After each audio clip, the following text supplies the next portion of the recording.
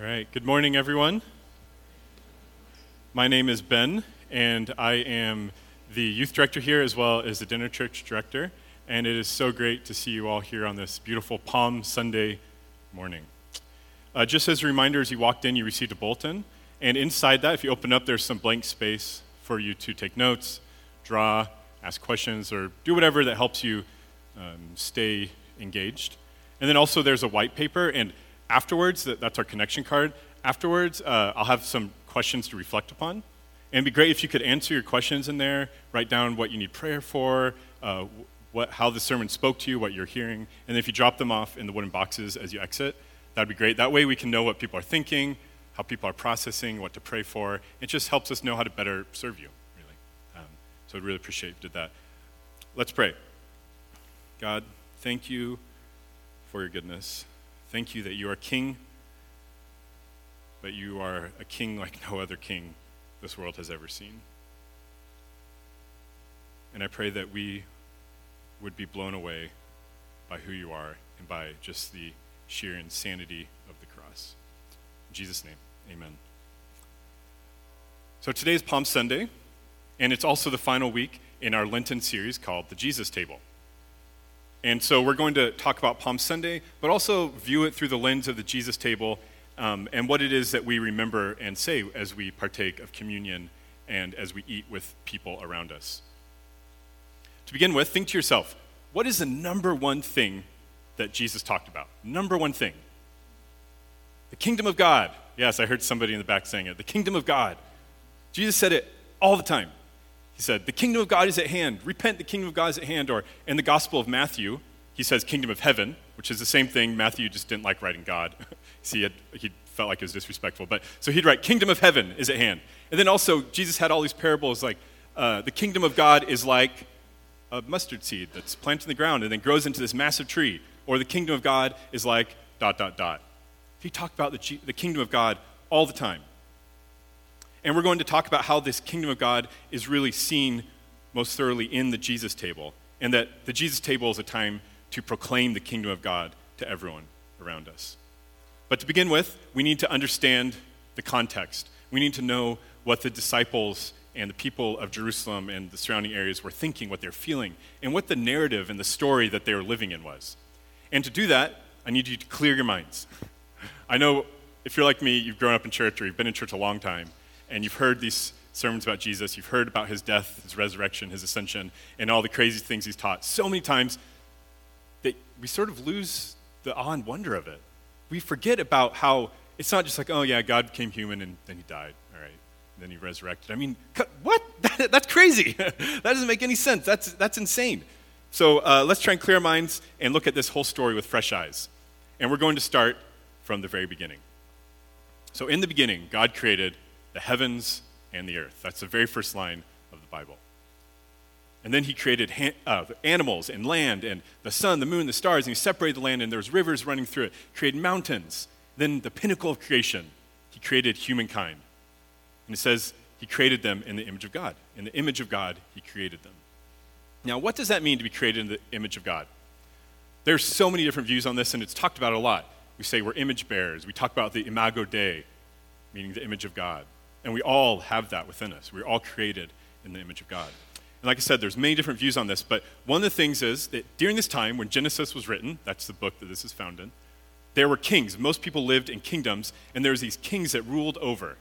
And the kings would say, I am the image of God. That's what they would say about themselves. I am the image of God, meaning I get to define good and evil, and you owe your submission and your loyalties to me and follow what I say because I have divine authority. I'm the image of God. And then they would make idols of themselves and tell people to worship them. And what's fascinating is the Hebrew word for idols is tselem. And tselem is the word that is used for image in this passage. And we translate it image. So it could also be, we are idols for God. That's why God said, don't create any idols, don't worship idols, because I've already made some. You are my representatives, and you are my kings here on earth. He created this kingdom, and it was perfect, and there was peace, and he was ruling, and we are partnering with God to better creation into, it shows us as being almost like farmers. That's what it talks about in the beginning, taking care of the earth. That's what we're created to be. But then, as you know, things didn't go like that. Adam and Eve decided to define good and evil for themselves, and there was a strain in the relationship, and they end up leaving the garden. And immediately, the next story, after they leave the garden, we hear the story of Cain and Abel. And this kingdom of God that God had created and that he was ruling over, all of a sudden became the story of Cain and Abel. And Cain and Abel are Adam and Eve's sons, and Cain kills Abel because he's jealous of him. Kills his own brother. Then he runs off to a city, starts the first city that we hear about in the Bible, and he has multiple children. And generations later, in the same little passage in the Bible, it talks about this guy named Lamech. And Lamech says, Cain didn't do anything like I did. He's boasting to his multiple wives, it says. He's like, I killed somebody just for touching me. I killed many people for pretty much no reason, and he's boasting in his violence. He's boasting in the fact that he has so much power and power over others that he's able to kill for no reason at all. And things just spiral out of control, and God is saddened, and his heart is grieved, and he's angry. And then he calls out this guy named Abraham, and many of us know of Abraham. God calls him out and says, Abraham, I'm going to make you into a great nation, and through you, the entire world is going to be blessed. How is the whole world going to be blessed through one guy? And that's the story of Jesus, right? Jesus is who God had promised Abraham. And so this story continues. Abraham's descendants turn into Israel, and Israel becomes about 2 million strong, a ton. They're a huge nation, but they're in slavery in Egypt. This kingdom of Egypt that was built on wars and the backs of slavery, and those slaves were the Israelites. And God heard them calling out, and he rescued them, and he redeemed them out of Egypt, and he brought them into a new land. And he said, I'm going to make you into a nation of priests. You're going to be set apart. You are going to be the new kingdom. You are going to be a light to the nations and my representatives here on earth. Adam and Eve messed up, and I am going to help you do what they were supposed to be. But, of course, if you read the book of Judges, it says after he took them out and put them in the land of Canaan, it is just cycles and cycles of just horrendous violence, of child sacrifice, idol worship. They pretty much just became like all the kingdoms around them. They weren't a nation of priests. They weren't set apart. They were just like everyone else. And then God gave them a king. The first one was Saul. Saul didn't do too great.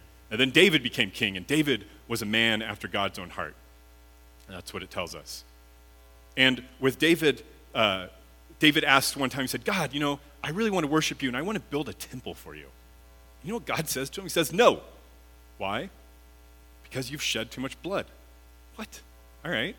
So you've shed too much blood, but through you, from one of your descendants, one of your sons, I will create an eternal kingdom, and an eternal ruler will rule over it, and my presence and my reign will be seen through him. Thinking, all right, cool. And David's excited. He's like, that's awesome, so great. And then the next son is Solomon, and Solomon starts out so well, and he's so wise, but then he starts getting slaves from Egypt. He's enslaving his own people, and he's building the temple of God through slave labor. What? That's what it talks about. He pretty much goes right back to the way what the Egyptians did to them and what all the kingdoms around them are doing.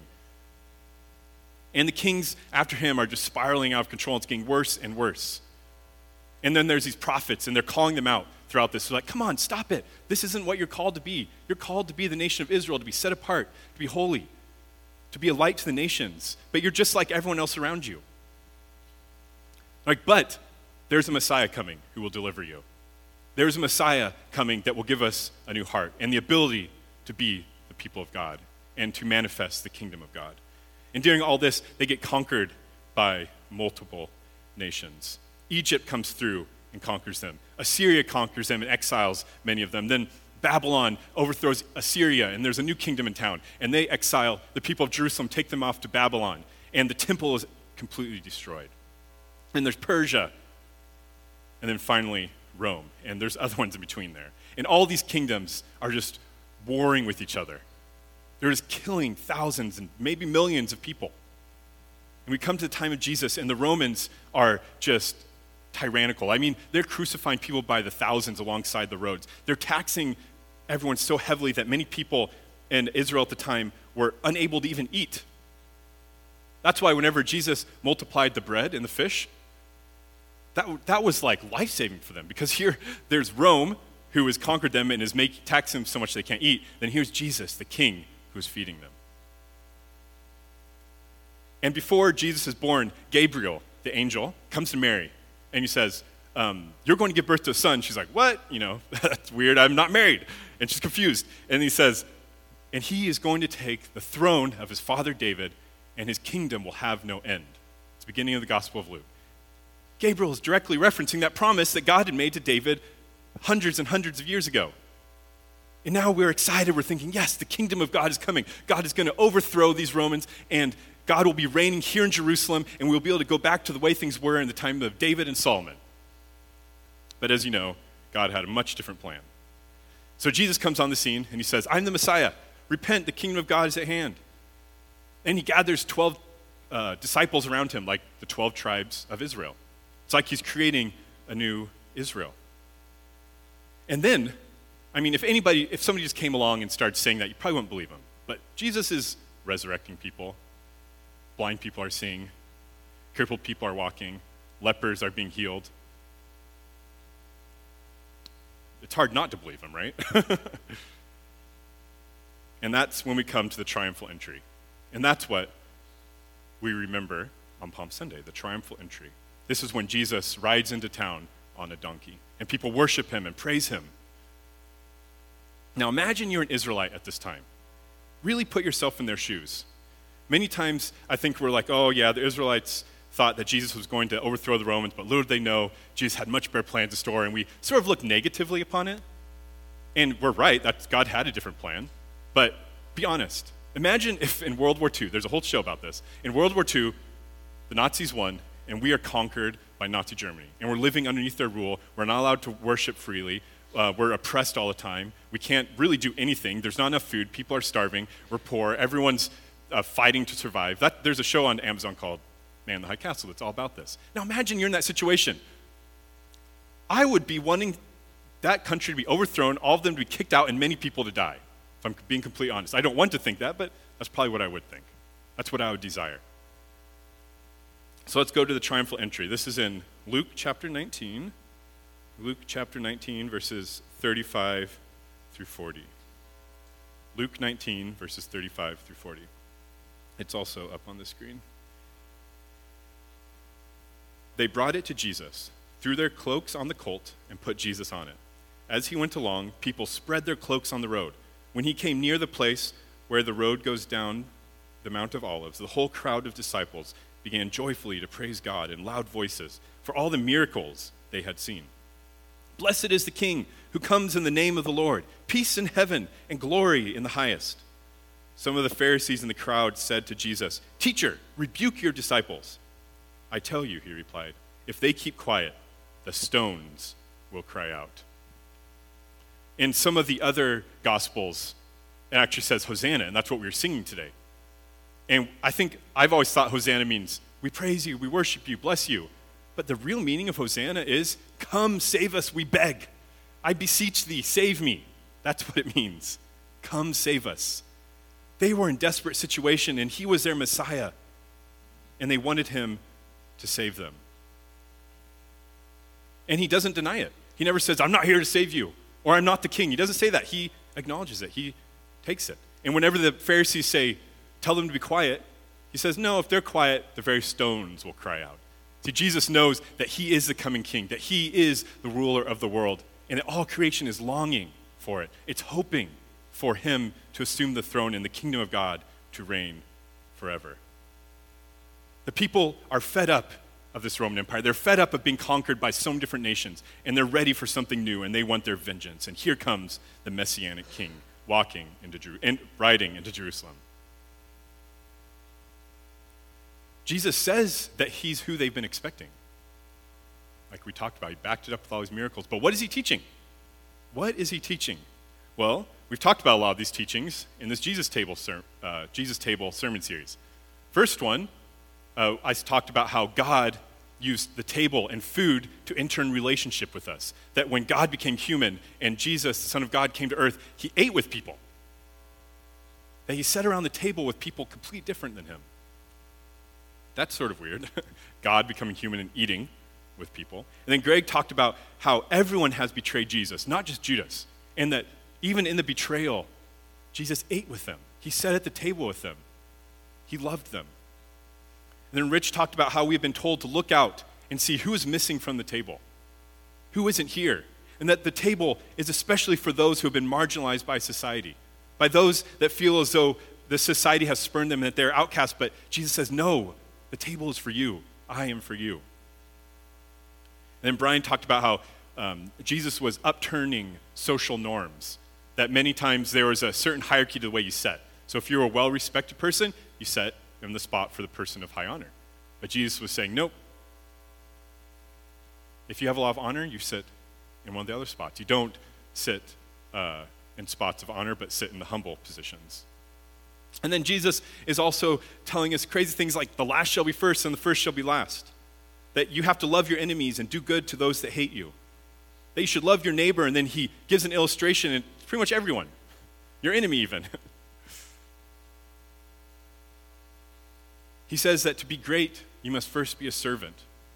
And then in the Gospel of John, he gets down on one knee and washes his disciples' feet. Just think about that for a moment. God, as human, the King of the universe, washed his disciples' dirty, smelly feet. All these things are demonstrations of what the kingdom of God is like. But it seems odd and different than any other kingdom this world has ever seen up until now. That is why many people call it the upside-down kingdom. See, it's a kingdom where everything is turned inside out. Everything is inverted. The last shall be first, and the first shall be last.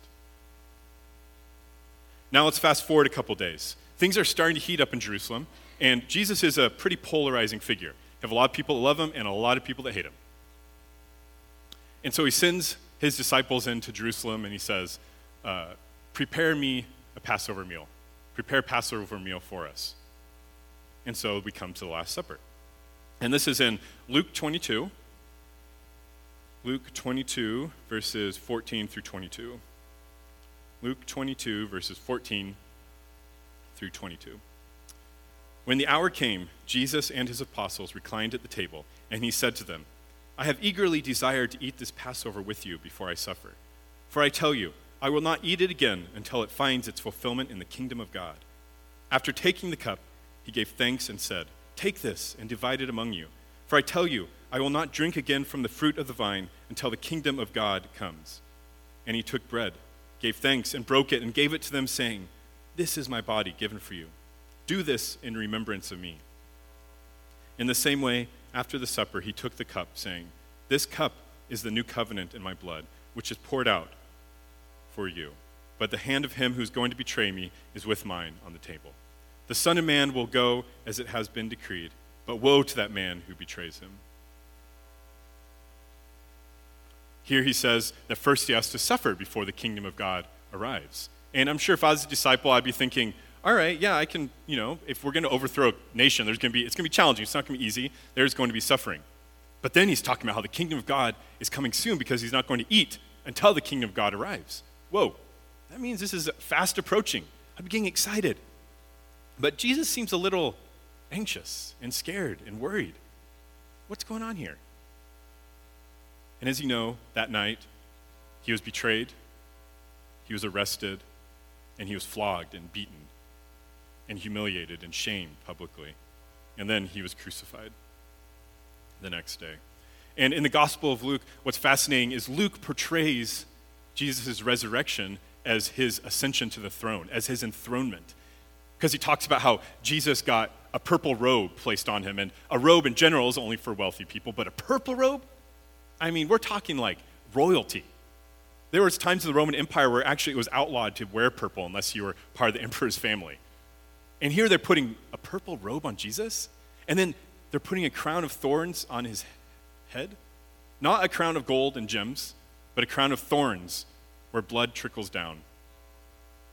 And then above his head they put Jesus, King of the Jews, as a plaque above his head. And they crucified him. All that Jesus had been teaching led up to this moment. He preached an upside-down kingdom, and when it came time for the kingdom of God to arrive in full power, what else could we have expected? There was no other way than for Jesus to do what he had been talking about. He laid down his life for all. He became the servant, obedient even to the point of death on the cross. He loved all to the very end, even those who had betrayed him, so much so that he allowed them to kill him. He didn't fight back with power over tactics, but instead responded with love and serving. He chose to actively love everyone in that moment. This is the upside-down kingdom, and God's will and his reign was realized in this moment. And you all know what happens, how it ends. We know what we're celebrating next Sunday, the resurrection of Jesus. And all the kingdoms up to this point have done the complete opposite of what Jesus is doing. Every kingdom up until now has been built on the death of many, many people. It's been built on conquering others, on slavery. And yet, here God creates the kingdom on the death of one person. And that death was the king himself. It's completely inverted. It's an upside-down kingdom. But what does that mean for us today? Paul talks about in 2 Corinthians how we're supposed to be ambassadors for Christ. That we are to be ministers of reconciliation to the world. But how can we expect to be ambassadors for a king and not follow in his ways? If God reconciled the entire world to himself through allowing evil to be wrought upon him and dying, how can we expect to be ambassadors through coercive force? And to be honest, us as Christians have a history of doing this. How horrible is that? That Jesus proclaimed this upside-down kingdom and died for everyone, and then we go about and we force people to become followers of Jesus, and there's the Crusades and there's slavery and just horrendous atrocities that we've committed in our history. We completely abandoned the call to live as separate, to live as holy and set apart and as a nation of priests here in this world. Because really, the ultimate will of our King was revealed on the cross. And this is really hard for me. Sometimes I love it, sometimes I hate it. For example, I love fantasy books. I've loved fantasy books since I was a little kid, still read them now. I'm a huge fantasy book nerd. You can seriously come talk to me about it sometime. I love them. But this is there's a certain genre within fantasy books called coming of age stories. And this is the classic plot line. There's a young boy or young girl, something happens, then they find out they have some powers or they're really good at fighting or something like that, and then they are raised up and all the while there's some evil person in the background, maybe many evil people, and then they're training to fight them, but they're trying to be good, and they're holding back. They're not fighting as like the other people. They're trying not to be like the people they're fighting, like the evil group that they're fighting. But eventually, something happens and they're pushed into a corner. Maybe the person they love is kidnapped or killed, or they're about to die themselves. And then they just unleash havoc. And they defeat everyone and kill many people. And inside there's yes, it was justice. They really didn't have any other choice. They were pushed in a corner. But Jesus was pushed into a corner. In fact, somebody yelled out to him while he's up on the cross, "If you truly are the Son of God, then come down off the cross." But he didn't. And there's not a doubt in my mind that he could have if he wanted to. Instead, his last words were, "Jesus, or God, forgive them, for they know not what they have done." He chose to love all the people around him until the very end. I was listening to this podcast about a week ago on the Upside Down Kingdom. And there was these two guys and they're talking about this concept. And one of them said, it was really interesting. Recently, my son, who was 5 years old, came up to me and said, "Dad, the best way to beat a bad guy?" And the dad's thinking, it's going to be like swords, guns, bows and arrows, things like that. And then his son says, "No, you turn the bad guy into a good guy." Man, that is the gospel in a nutshell. It's turning bad guys into good guys. Jesus has revealed himself to us through his death, and it changes something within us. But you have to recognize that it's not active. It's not as though Jesus just rolled over and allowed people to just do whatever he wanted to them. It was very active. It was subversive in his love. He actively chose to love. He actively chose to bless, and he actively proclaimed justice and freedom to all around him. But he had a commitment to love within the commitment for justice and freedom. There's nothing passive about it. It's just utter intentional insanity. Seriously, it makes no sense. And as I think about it, I'm just overwhelmed and I'm awed by what he did and the implications of it. But at the same time, I sort of rebel against it. It's sort of like a bug attracted to the light. The cross is the light, and in awe of the beauty of it. Wow, that's so cool. I want to do that. I want to live a life that is free. I want to live a life where the cross is the center of everything and I'm drawn towards that light. But then something happens and I turn away. Maybe I start worrying about my own life, or I see things happening and I get some anger inside me. In fact, this happened yesterday morning or yesterday afternoon. I was preparing and thinking about this sermon yesterday morning, reading through it, praying about it, and then I Skyped my parents, or FaceTimed my parents. My parents live in Africa, and they were telling us that there was this, they just moved to this new neighborhood, and that there was a serial raper in their neighborhood the past few weeks. And within me, I had literally just been praying and thinking about this, and all I wanted was this person to be caught, and not just caught and put in jail, but I wanted justice to be done to him. I wanted him to experience what he had done to others. You know? It's messed up. Why was it that within me, one moment I'm drawn to this light, and the next moment I'm going the opposite direction? And that's why the Jesus table is so important. The Jesus table is when we reaffirm our commitment to this upside-down kingdom. See, God created us to be rulers, as we talked about in the beginning, created us as kings, and Jesus showed us what it means to be king. It means the death on the cross. It means washing each other's feet, and that's why we're practicing it this Thursday. That's the kingdom of God. And I think that me being drawn to the beauty of the cross and that light is the image of God within me saying, this is what you're created for. You weren't created for the violence. You weren't created to coerce and manipulate others. You were created to love others. You were created to rule on God's behalf by your love. And that was shown by Jesus. But it's not easy. And I won't deny that there's times in my life where I get really nervous whenever I think about this. In fact, I was talking to Greg, one of the co-lead pastors, a week ago about this. And I was like, I want to say I'm committed to this, but that's a huge commitment. Like, what am I committing to? That's scary. I don't know if I can say that, even though I think about it all the time and I want to say I'm committed to it. And Greg said to me, he said, well, I think that you should just commit to the daily things, to the small things. Commit to leading this life where your God and the King you follow died for everyone. Commit to this every day, as opposed to thinking on the long run and all the huge implications that has. Just commit to the small things. And that's what we do at the Jesus table. We reaffirm our commitment to this way of life. We reaffirm our allegiance to the King and the kingdom of God. And we go out and we invite people in and we eat together at the table and we practice the upside down kingdom with everyone around us. The cross reminds us that we're called to be something better. We're called to a new way of being human. And it's beautiful. And it's scary. And it's really challenging. So at this point, I'd like to invite the worship team up. We're going to finish with a song. I have a couple reflection questions for you to think about. And also I have one closing thought. So here's some questions to think about after we pray. Who is somebody that you find hard to love? Who is somebody that you find hard to love?